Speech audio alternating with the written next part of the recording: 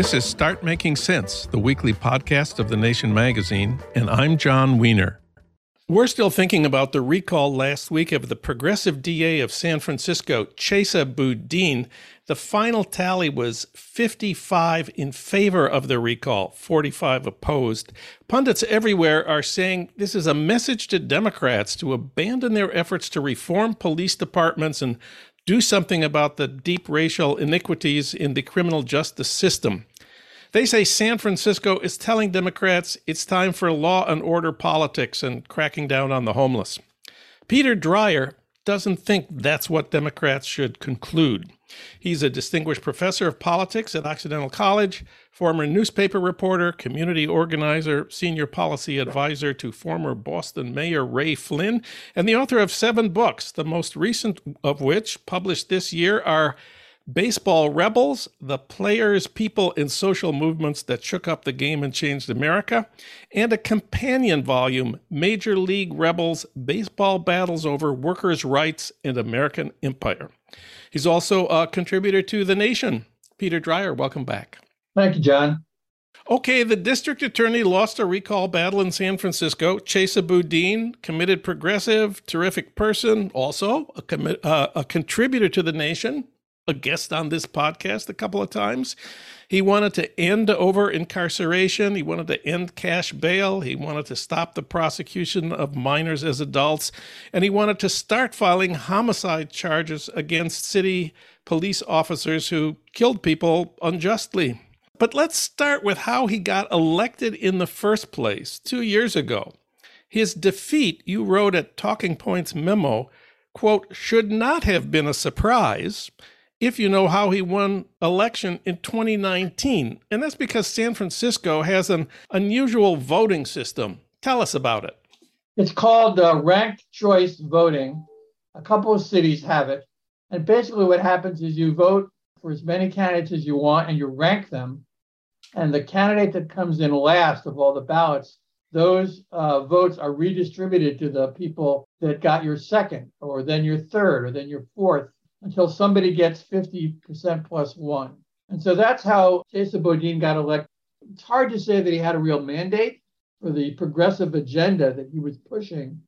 And immediately after he got elected, a lot of the Republican billionaires, in not only in San Francisco, but in the larger Bay Area, and the police unions began to organize to stop him implementing his agenda and to try to recall him. They were talking about recall from the day he took office. And in addition to that, there have been some high-profile crimes in San Francisco and clearly a big homeless population. And he became the scapegoat, basically, for those public safety issues that people had, even though his office wasn't responsible for dealing with those issues. And in fact, crime went down. Major crime categories went down while he was the DA. So he got 36% of the first round votes 2 years ago, and then he got 45% in the recall. So he actually improved 9 points, but not enough to win the recall. And of course, a recall is a yes or no choice, which is very different from running against a specific challenger. Yes, he wasn't running against somebody who had a different point of view. And when people are angry, they say, kick out the people who are now in office. Right? Well, let's talk about the other district attorney elections in the Bay Area last week. On the other side of the Bay Bridge in Alameda County, the city of Oakland, there was a contest for district attorney. What happened there? Another progressive woman named Pamela Price, a civil rights lawyer, running on basically the same kind of platform that Chesa Boudin had, came in first in the DA election with 40% of the vote in a 4-person race. So she's going to have to run in a runoff against the person that came in second, who was a kind of law and order candidate that got 31% of the vote. So the voters of nearby Alameda County had a very different perspective. And then in Contra Costa County, which is also in the Bay Area, a former judge, also a progressive like Boudin, Diana Becton, she's the incumbent, and she won with 57% of the vote against a law and order prosecutor. And so even in the Bay Area, you see very different outcomes. So there are things unique to San Francisco, which helped to defeat Bodine, but it's really silly to try to generalize that tells you something about what the Democratic Party should be doing about criminal justice all over the country. In these three progressive district attorney candidates in the Bay Area, of course, part of a national movement. The first progressive prosecutor in the United States to win election was Larry Krasner in Philadelphia. Chesa was second. Los Angeles, George Gascon was third. And there have been some more since then in the last couple of years. Yeah. Remind us about that. There have been over a dozen progressive district attorneys and prosecutors elected all over the country, in Chicago, in Boston, in Austin, Texas, in Corpus Christi, Texas, in rural Georgia, in Ohio, and in Philadelphia, where Larry Krasner won, and in Chicago, where Kim Foxx was elected the progressive DA. They've both already been reelected.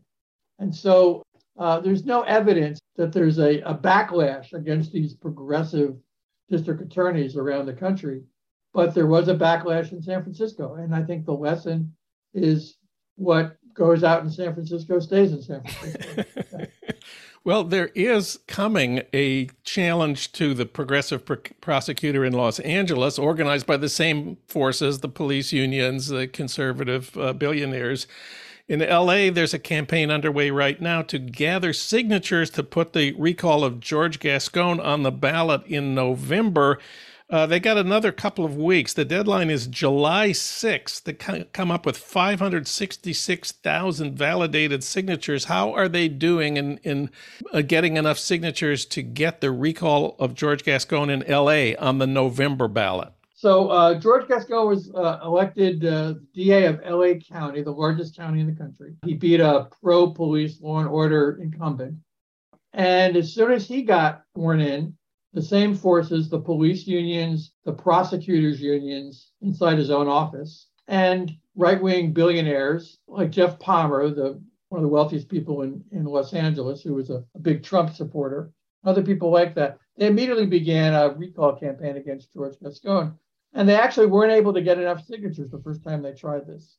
So they're trying again. I think the defeat of Bodine gives them a little more momentum. And I would not be surprised if they get the roughly 500,000 signatures they need.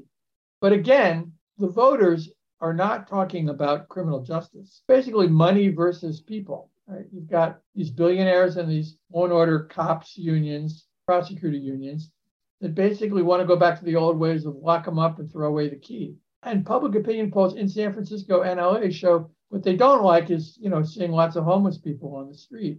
And that's a housing and mental health problem, not a criminal justice problem for the DA. But they've got to take some responsibility for it. And George Gascon, I think, is a much better politician than Chesa Bodine was in San Francisco. He's got a much broader coalition. He won by a much bigger margin when he ran for. And it's going to be a tough race, but I think he'll be able to do it because he's much more popular. And I also think he's been quite effective as the DA. But unlike Larry Krasner in Philadelphia, who within a month or two after he took office, he fired all the prosecutors in his office that didn't agree with his progressive views about incarceration and treating children as adults in the criminal justice system, and so forth. Neither Bodine nor George Gascon have been under civil service laws. They can't get rid of those people in their own office. And so in LA in particular, and also in San Francisco, the prosecutors are not happy with having a progressive boss, and the police are not happy. And in both cities, the police are telling people on the street, they're basically already campaigning against Gascon. They're telling people that he shouldn't be elected, which is not something that police should be doing. But importantly, they're not investigating a lot of cases. They're basically, I wouldn't call it a strike, but it's a slowdown. Yeah. The cops are not doing their jobs. And then they're blaming Gascon, as they did Bodine, for whatever increases in crime there are. And of course, this all takes place during the pandemic when people were desperate. And there was an increase in every city in the country, practically, in homicides, particularly, ironically, in cities like Jacksonville, Florida, and Oklahoma City, that have Republican DAs and Republican mayors. So this is not a Democratic thing. So homelessness is especially a big problem in California. Lots of homeless people want to be in California because it's not cold in the winter, but that does impose a tremendous burden on whoever is in office. A lot of people in our cities, Democratic cities, Republican cities, as well as some suburbs, don't like seeing encampments of homeless people, some of them urinating, in public, and some of them using drugs. But the crime problem is separate from the homeless problem. Most of the people that commit crimes in LA and San Francisco are not homeless. But the recall supporters conflated those two issues, knowing that people don't like this sense of public disorder. And that is something that we need to deal with. And we need to deal with it by building more affordable housing, protecting tenants from eviction, providing more mental health services for people, not sweeping people off the streets and sending them to jail. But the sense of our cities are out of control, whether they're Republican or Democratic cities, is definitely something that right-wingers are taking advantage of, just like Richard Nixon did, just like Ronald Reagan did, the law and order candidates.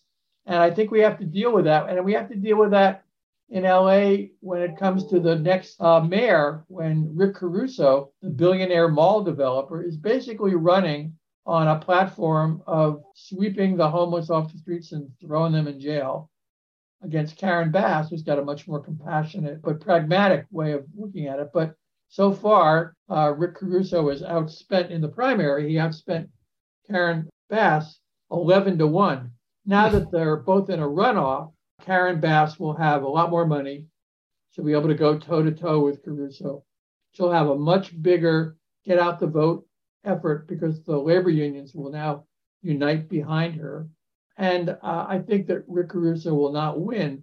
But the fact that he was able to get 40% of the vote in the primary tells you two things. One, people are concerned about what they see as public disorder. And secondly, if you have enough money, you can practically win almost anything in American politics. But I think Karen Bass will be able to meet him with equal amount of money in the runoff. So I'm more optimistic than some people are about the mayor's race in LA. Peter Dreier teaches at Occidental College and writes for, among other places, The Nation magazine. Peter, thanks for talking with us today. Okay, thank you.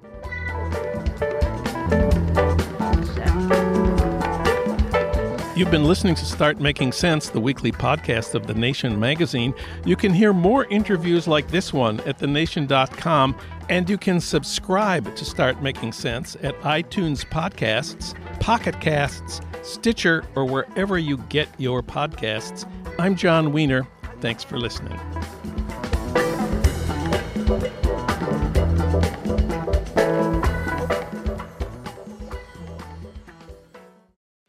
What's so special about Hero Bread's soft, fluffy, and delicious breads, buns, and tortillas? Hero Bread serves up 0 to 1 grams of net carbs, 5 to 11 grams of protein, and high fiber in every delicious serving.